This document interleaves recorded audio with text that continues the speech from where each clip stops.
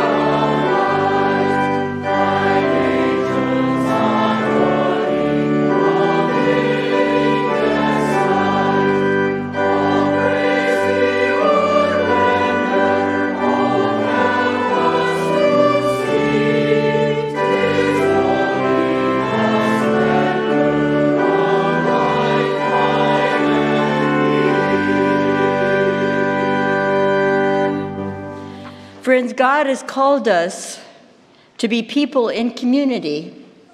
And it's good to remember that a healthy community is willing to speak truthfully and redemptively about our life together in Christ. So confession becomes an important part of our healing and our transformation. Let's go to God in confession. God of mercy, God of love, in humbleness of heart, we confess our sins. We are careless of your world and wander from your ways. We are careless of your world and put its life in danger.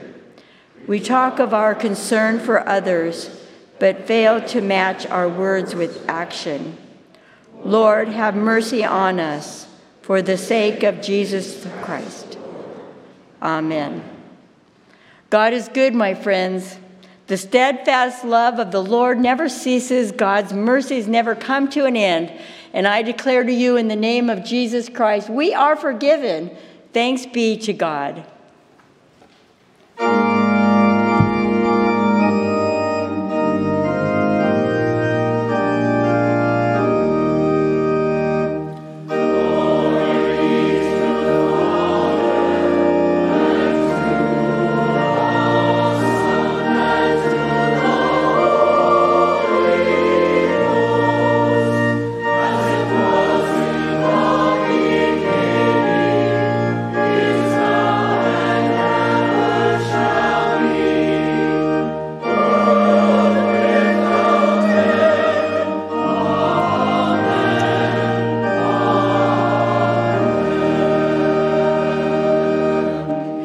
Friends, may the peace of Christ be with you.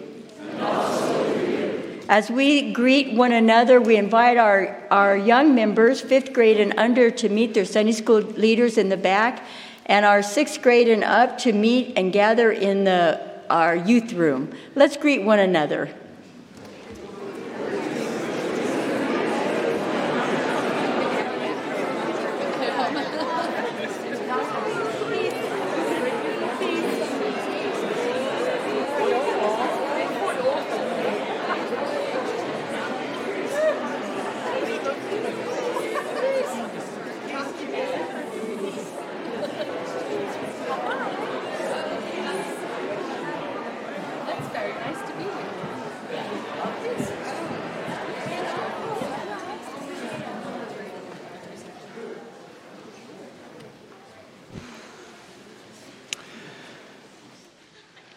It is a good thing that we can come before the Lord and be assured of His love and forgiveness and restored in community with Him, even as we celebrate that community with ourselves and among ourselves in this time of greeting.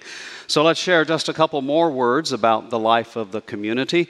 We would note that today at this very hour, our Sunday morning adult Bible study class is reconvening.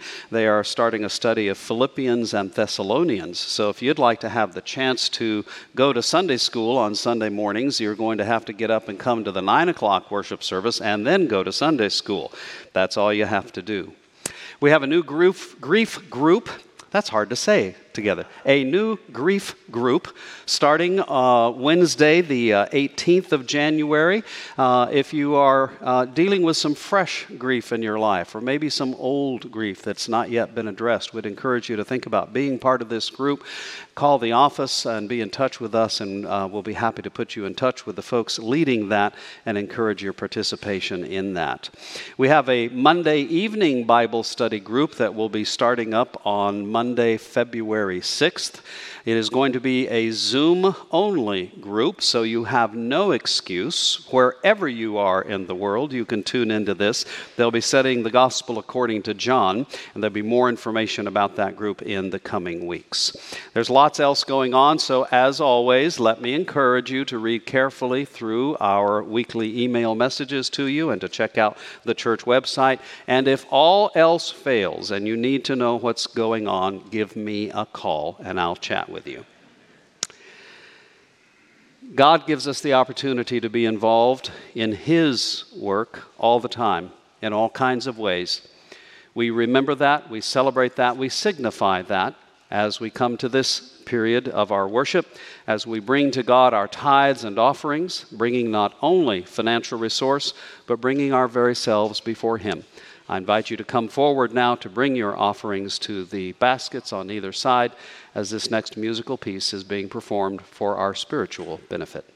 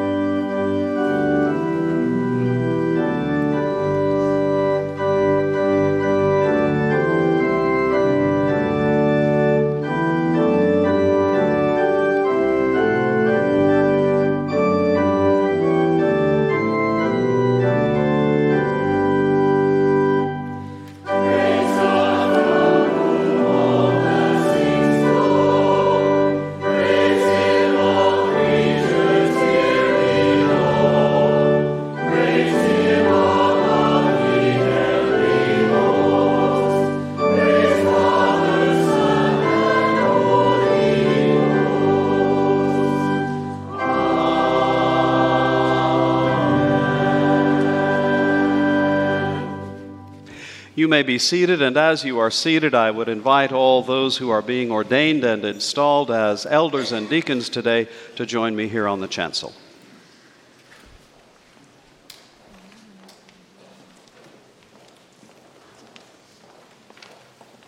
Go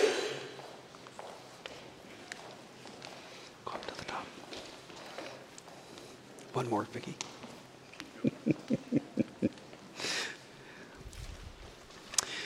This is an annual event in our congregation, an annual ritual in which we ordain and install those who have been called into service in the life of the church as new elders and deacons.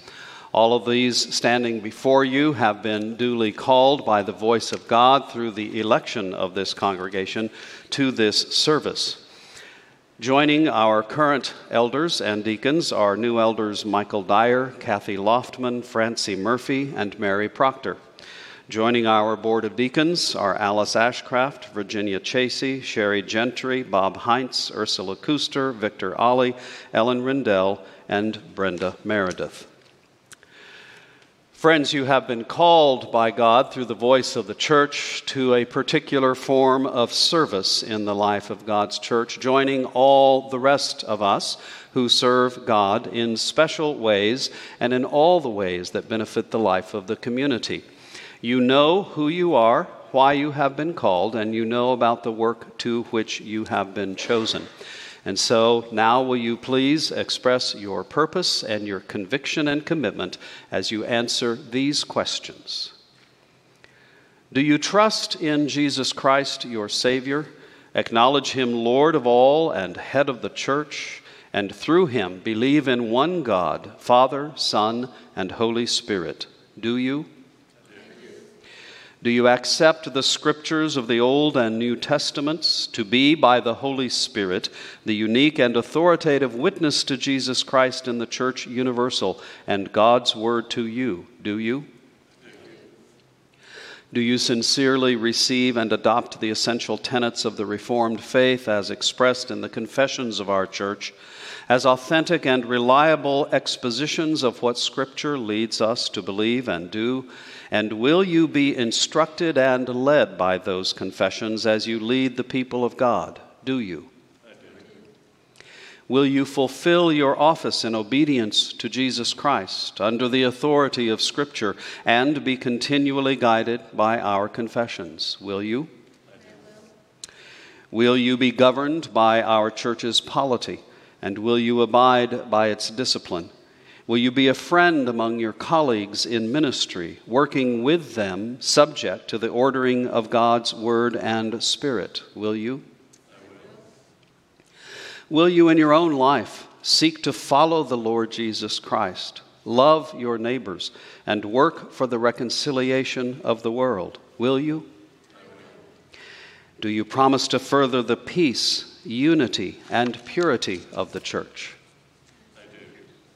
Will you seek to serve the people with energy, intelligence, imagination, and love? Will you? I will. For those who are being ordained and installed as elders, please answer this question. Will you be a faithful elder, watching over the people, providing for their worship, nurture, and service? Will you share in government and discipline, serving in governing bodies of the church? And in your ministry, will you try to show the love and justice of Jesus Christ? Will you? I will. For those being ordained and installed as deacons, please answer this question. Will you be a faithful deacon, teaching charity, urging concern, and directing the people's help to the friendless and those in need? And in your ministry, will you try to show the love and justice of Jesus Christ? Will you? These friends who have answered this particular call of God to lead and to serve are joined by all the rest of us in our own forms of ministry within the life of the church and in the lives that we lead out in the world. They join in this ministry not alone, but as part of the community of faith. And so I have two questions to ask you, the congregation, as a form of your support and your encouragement. Do you, the members of the church, Accept these brothers and sisters as ruling elders or deacons, chosen by God through the voice of this congregation to lead us in the way of Jesus Christ. Do you?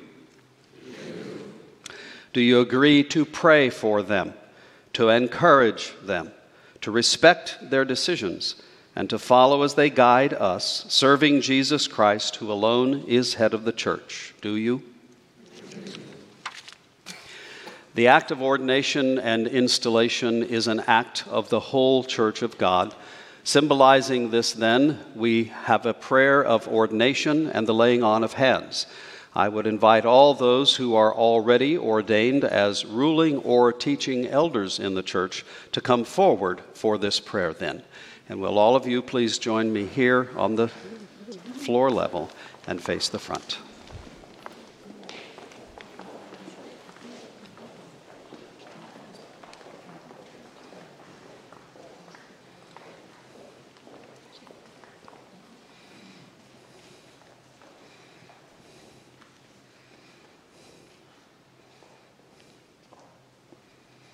Let us pray. Lord God, we thank you for your claim and call upon all of our lives and your invitation to join you in the work and ministry of Christ. We thank you especially now for these faithful sisters and brothers who have answered this particular call to serve you in this special way in the years ahead. We ask that you would grant them wisdom, courage, love, patience, and especially faithfulness and reliance upon you, as together all of us seek the way forward to live our lives in ways that will call others to know you and that will make this congregation a shining example of your love and a welcoming place for all to know who you are as together we follow Jesus Christ. We pray in his name. Amen. Amen. Friends, welcome to this service. God bless you. Welcome.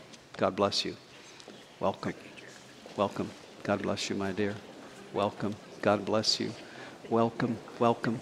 God bless you.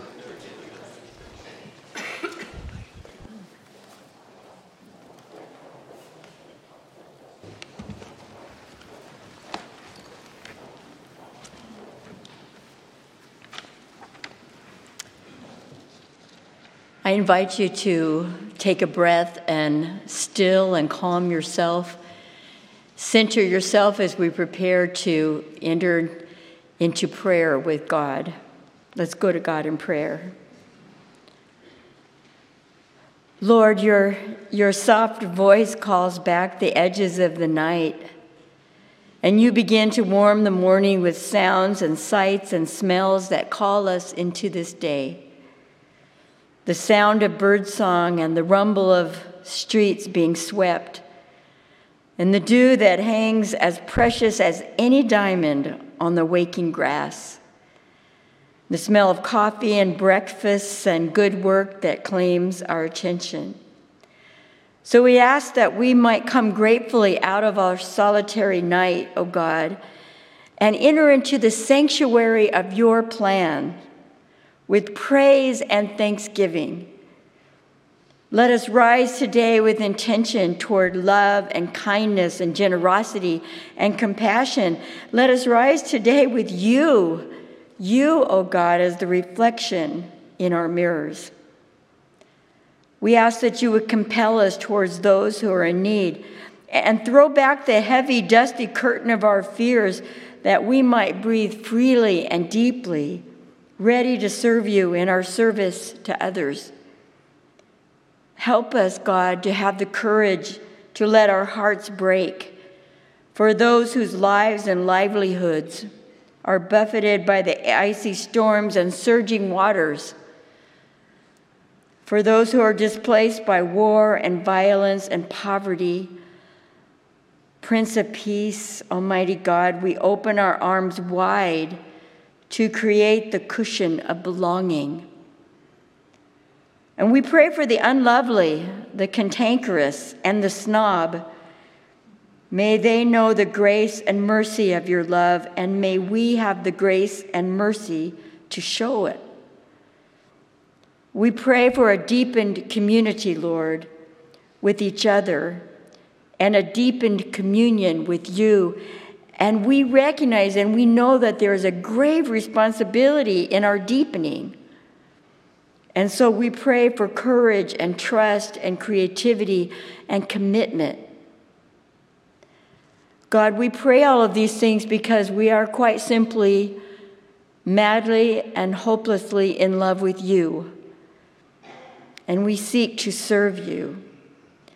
And all of this, Lord, we bring humbly to you. We know you listen, and you love us without measure. And so we joyfully pray the prayer that your Son taught us to pray. Our Father, who art in heaven, hallowed be thy name. Thy kingdom come, thy will be done, on earth as it is in heaven.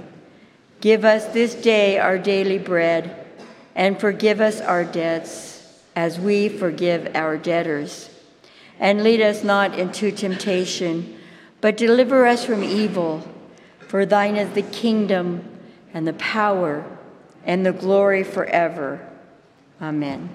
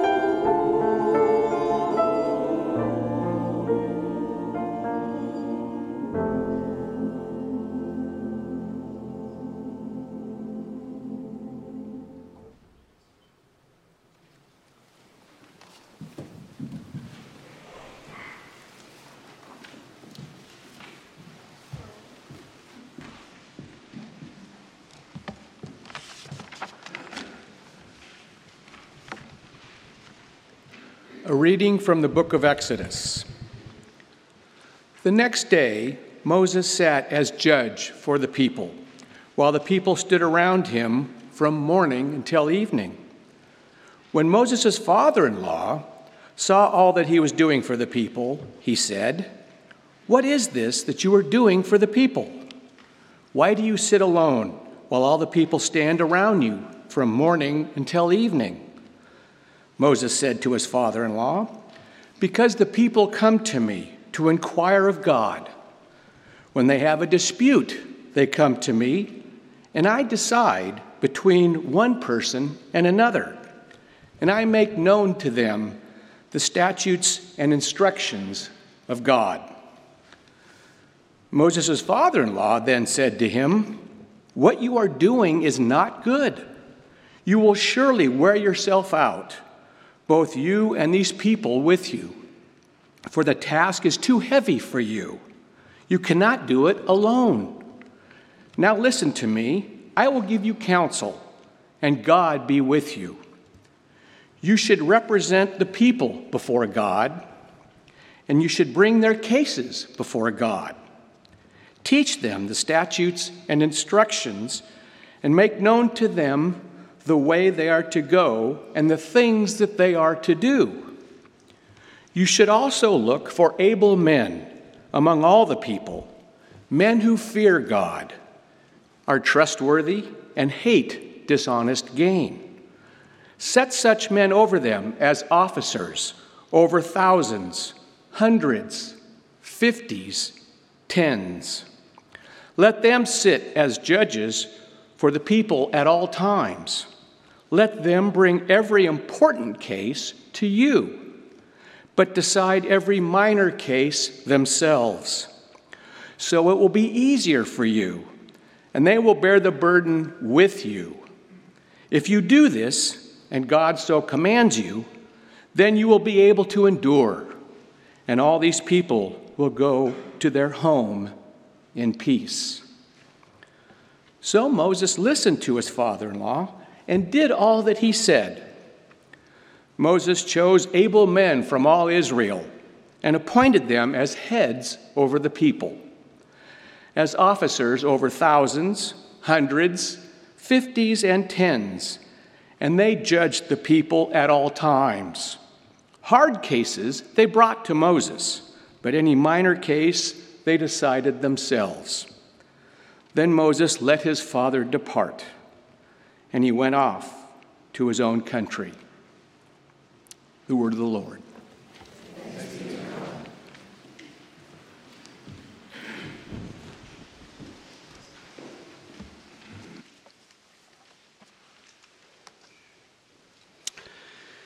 Many, many years ago now, when our 4 children were just in the first grades of school, we were driving home one Sunday after church, after having stopped off at some restaurant to feed them lunch, because my wife simply refuses to cook lunch on Sunday morning for us, so she comes to church. What a great thing. At any rate, we were driving home, and the kids were chattering in the back of the van as usual, and then things got a little bit quiet, which was always of concern, and one of them began to speak. We learned over the years that when the kids had a question, and usually a question for me, they would elect a spokesperson from the group. And so things got quiet for a moment, and then I forget who it actually was. One of the kids said, "Dad, what do you do all week long?"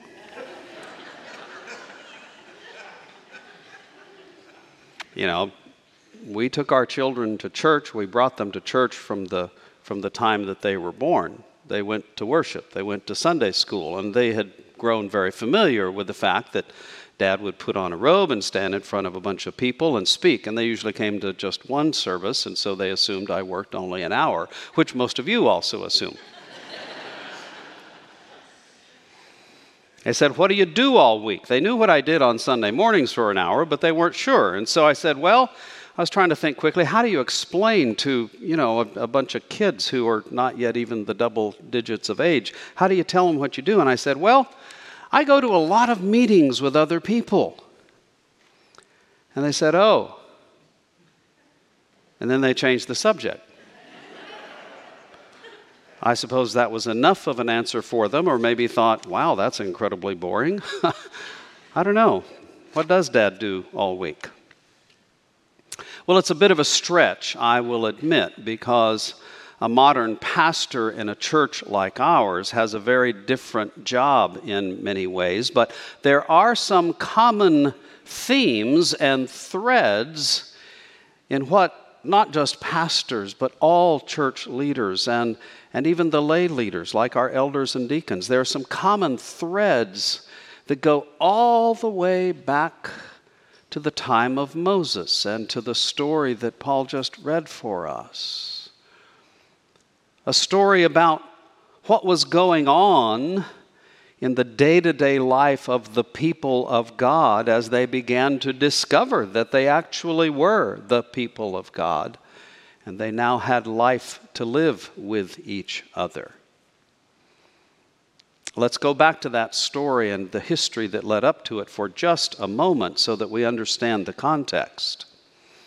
You will recall that the Bible begins by saying that God made everything, including us, and that we messed up, and so he washed it all away, save for one family, and started over. And then eventually God called one person, one couple, to be the beginning of a new family of faith, a family that was one day a nation. And through the life of that particular nation, that particular family of people, God would explain and express and demonstrate what God wants for all of his people. And so Abraham's family grew. It increased in number. It lived for centuries, first through Abraham, then Isaac, then Jacob, then Joseph. In the time of Joseph, along with his 11 brothers, there was a great famine, and the extended family moved into Egypt, and after a while, the family found themselves enslaved in Egypt. They lived that way for several hundred years. Now they were a family that included thousands and thousands and thousands, maybe even into the hundreds of thousands. God, though, still had a plan for the people.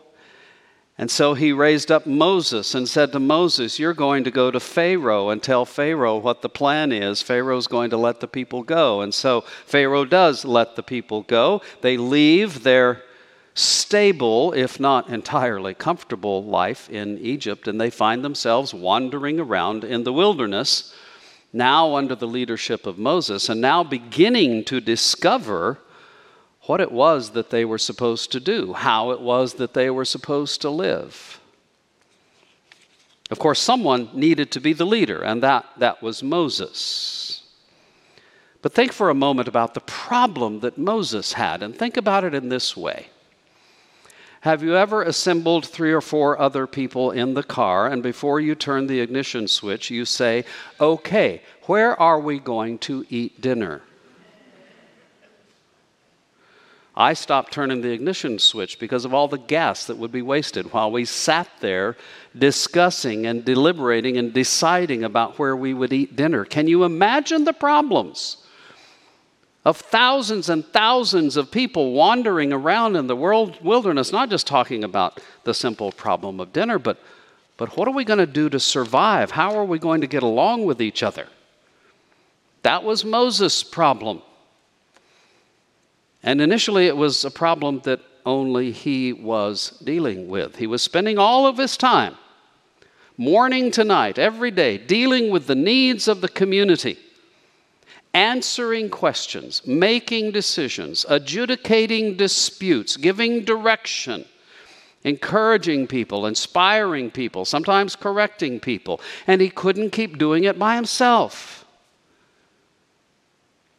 And so the story tells us that Moses' father-in-law, Jethro, tells him what to do. Now, at this point in this particular scripture passage, I have to tell you that preachers are very, very tempted to point something out that I'm not going to mention.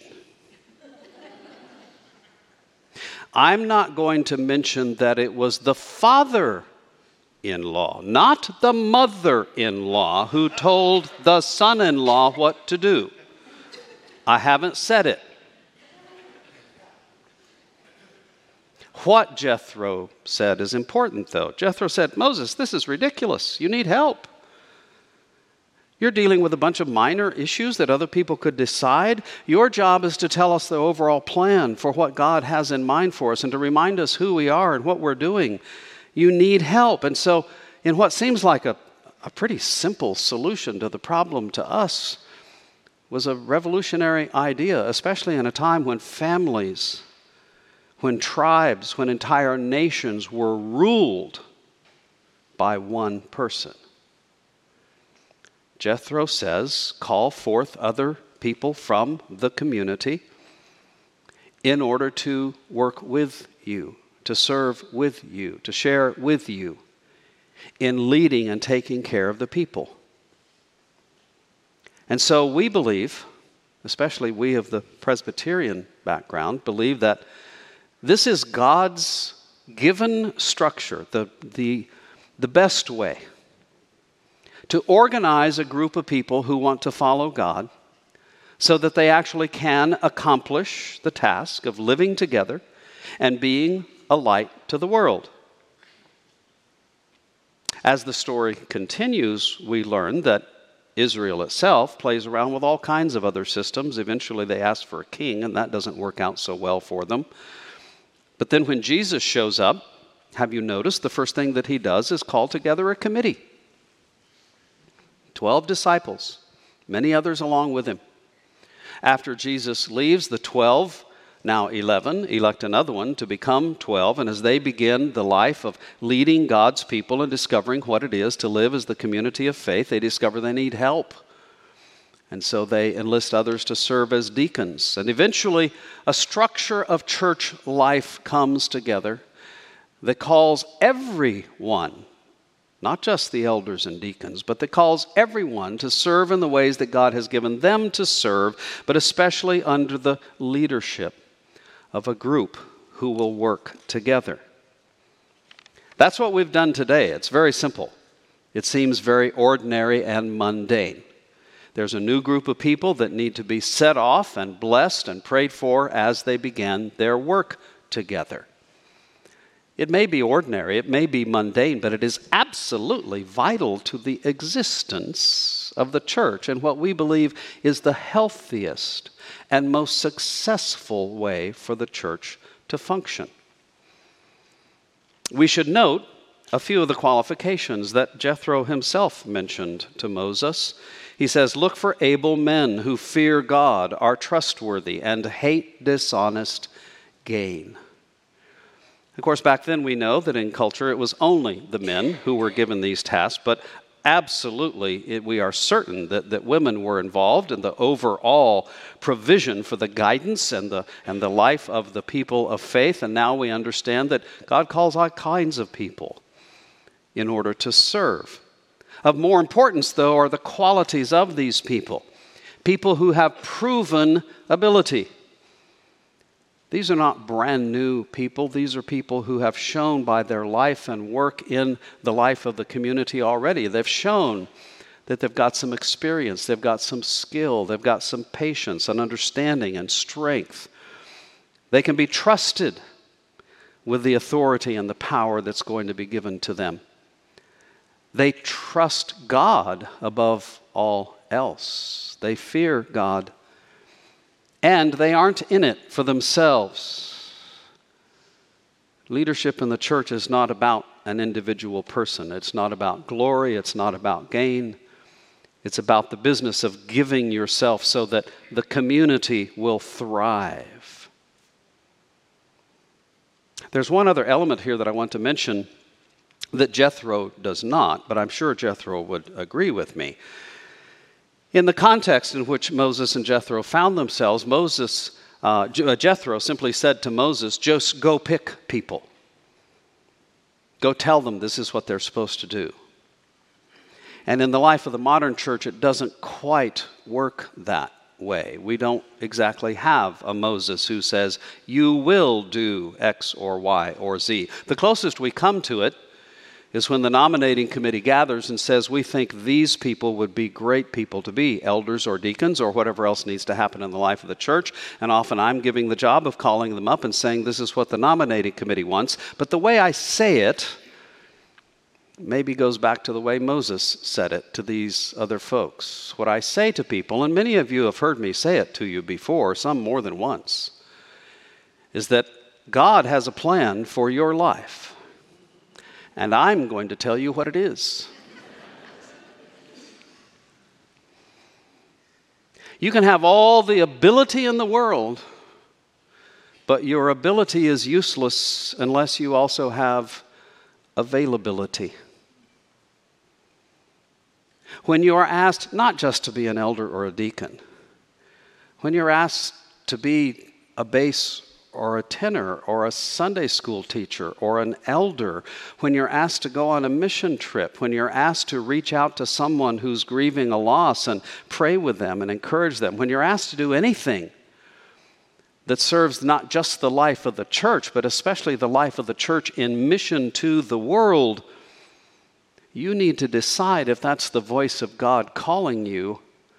And the church is only going to survive and thrive if sometimes you say, yes, here I am, send me.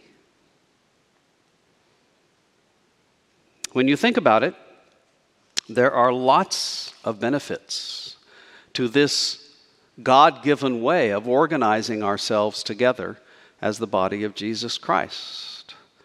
Number one, real work gets done.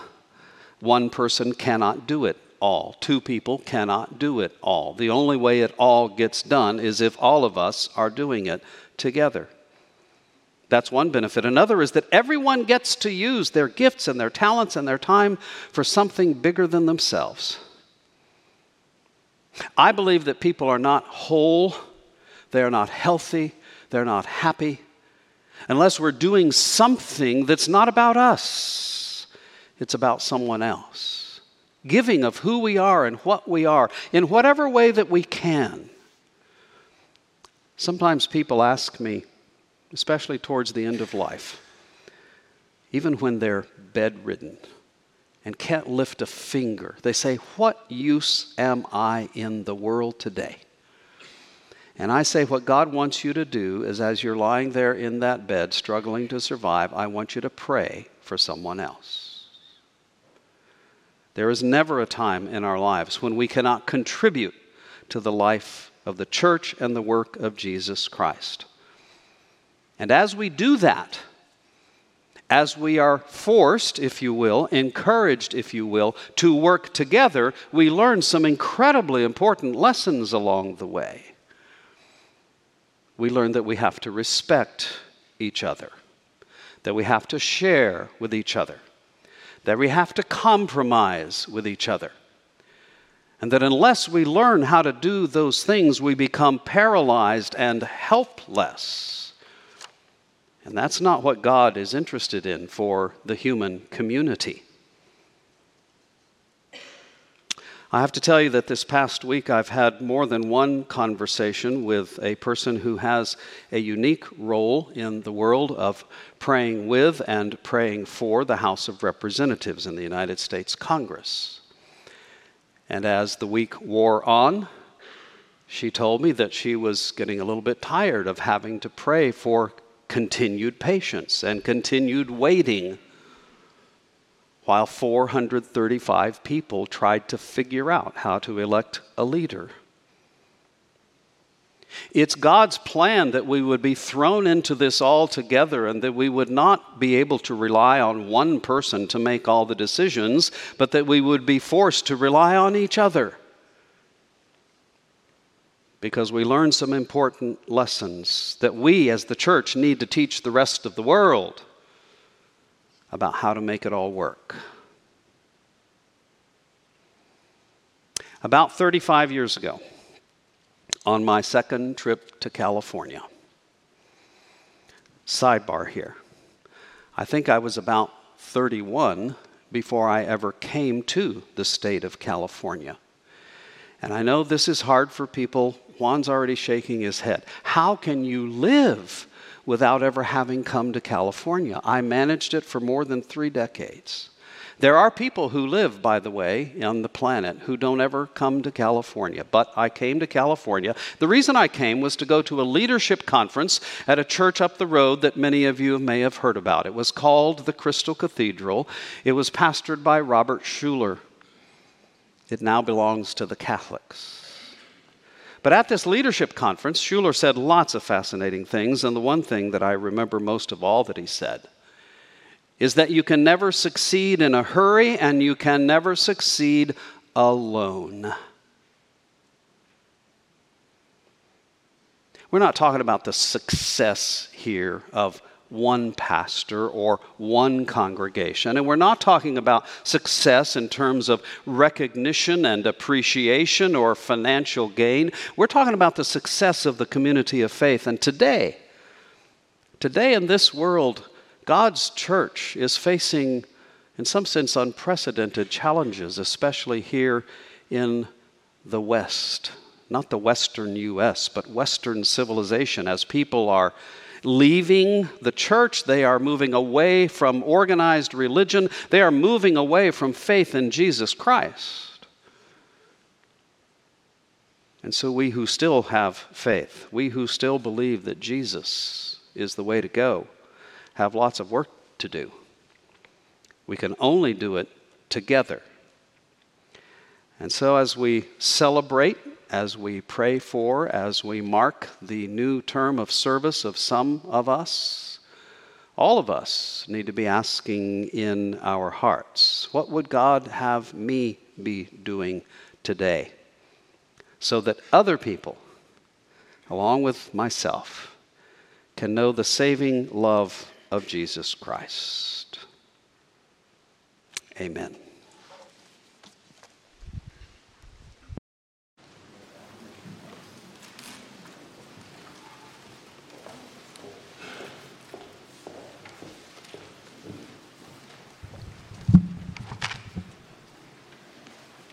Brothers and sisters, let's stand together and let the words of Scripture affirm for us our faith.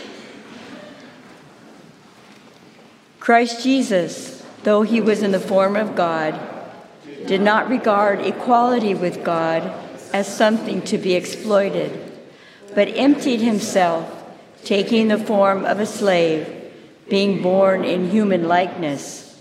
And being found in human form, he humbled himself and became obedient to the point of death, even death on a cross. Therefore, God also highly exalted him and gave him the name that is above every name, so that at the name of Jesus every knee should bend in heaven and on earth and under the earth, and every tongue should confess to the glory of God, Jesus Christ is Lord. Amen. Holy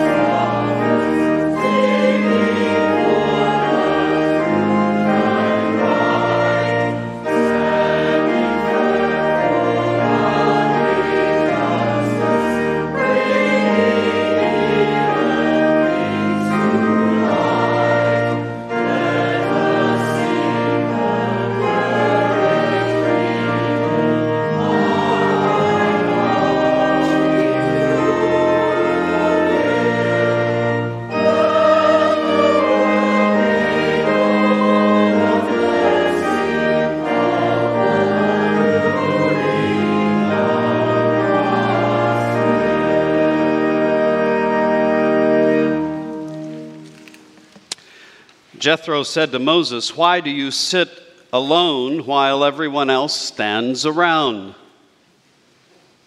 I read that phrase not long ago, and immediately my mind went to being in all of that traffic when you're going slow and driving past a road crew working on the road. And there's a whole bunch of folks standing around looking at one guy down in the hole who seems to be doing all the work. Now, I know, they're all working. But still that image persists, does it not, of one person doing all the work while everyone else stands around. The only way that it works is if we're not standing around, but standing together. May the grace of our Lord Jesus Christ, the love of God, and the fellowship of the Holy Spirit be with us all today and always. Amen.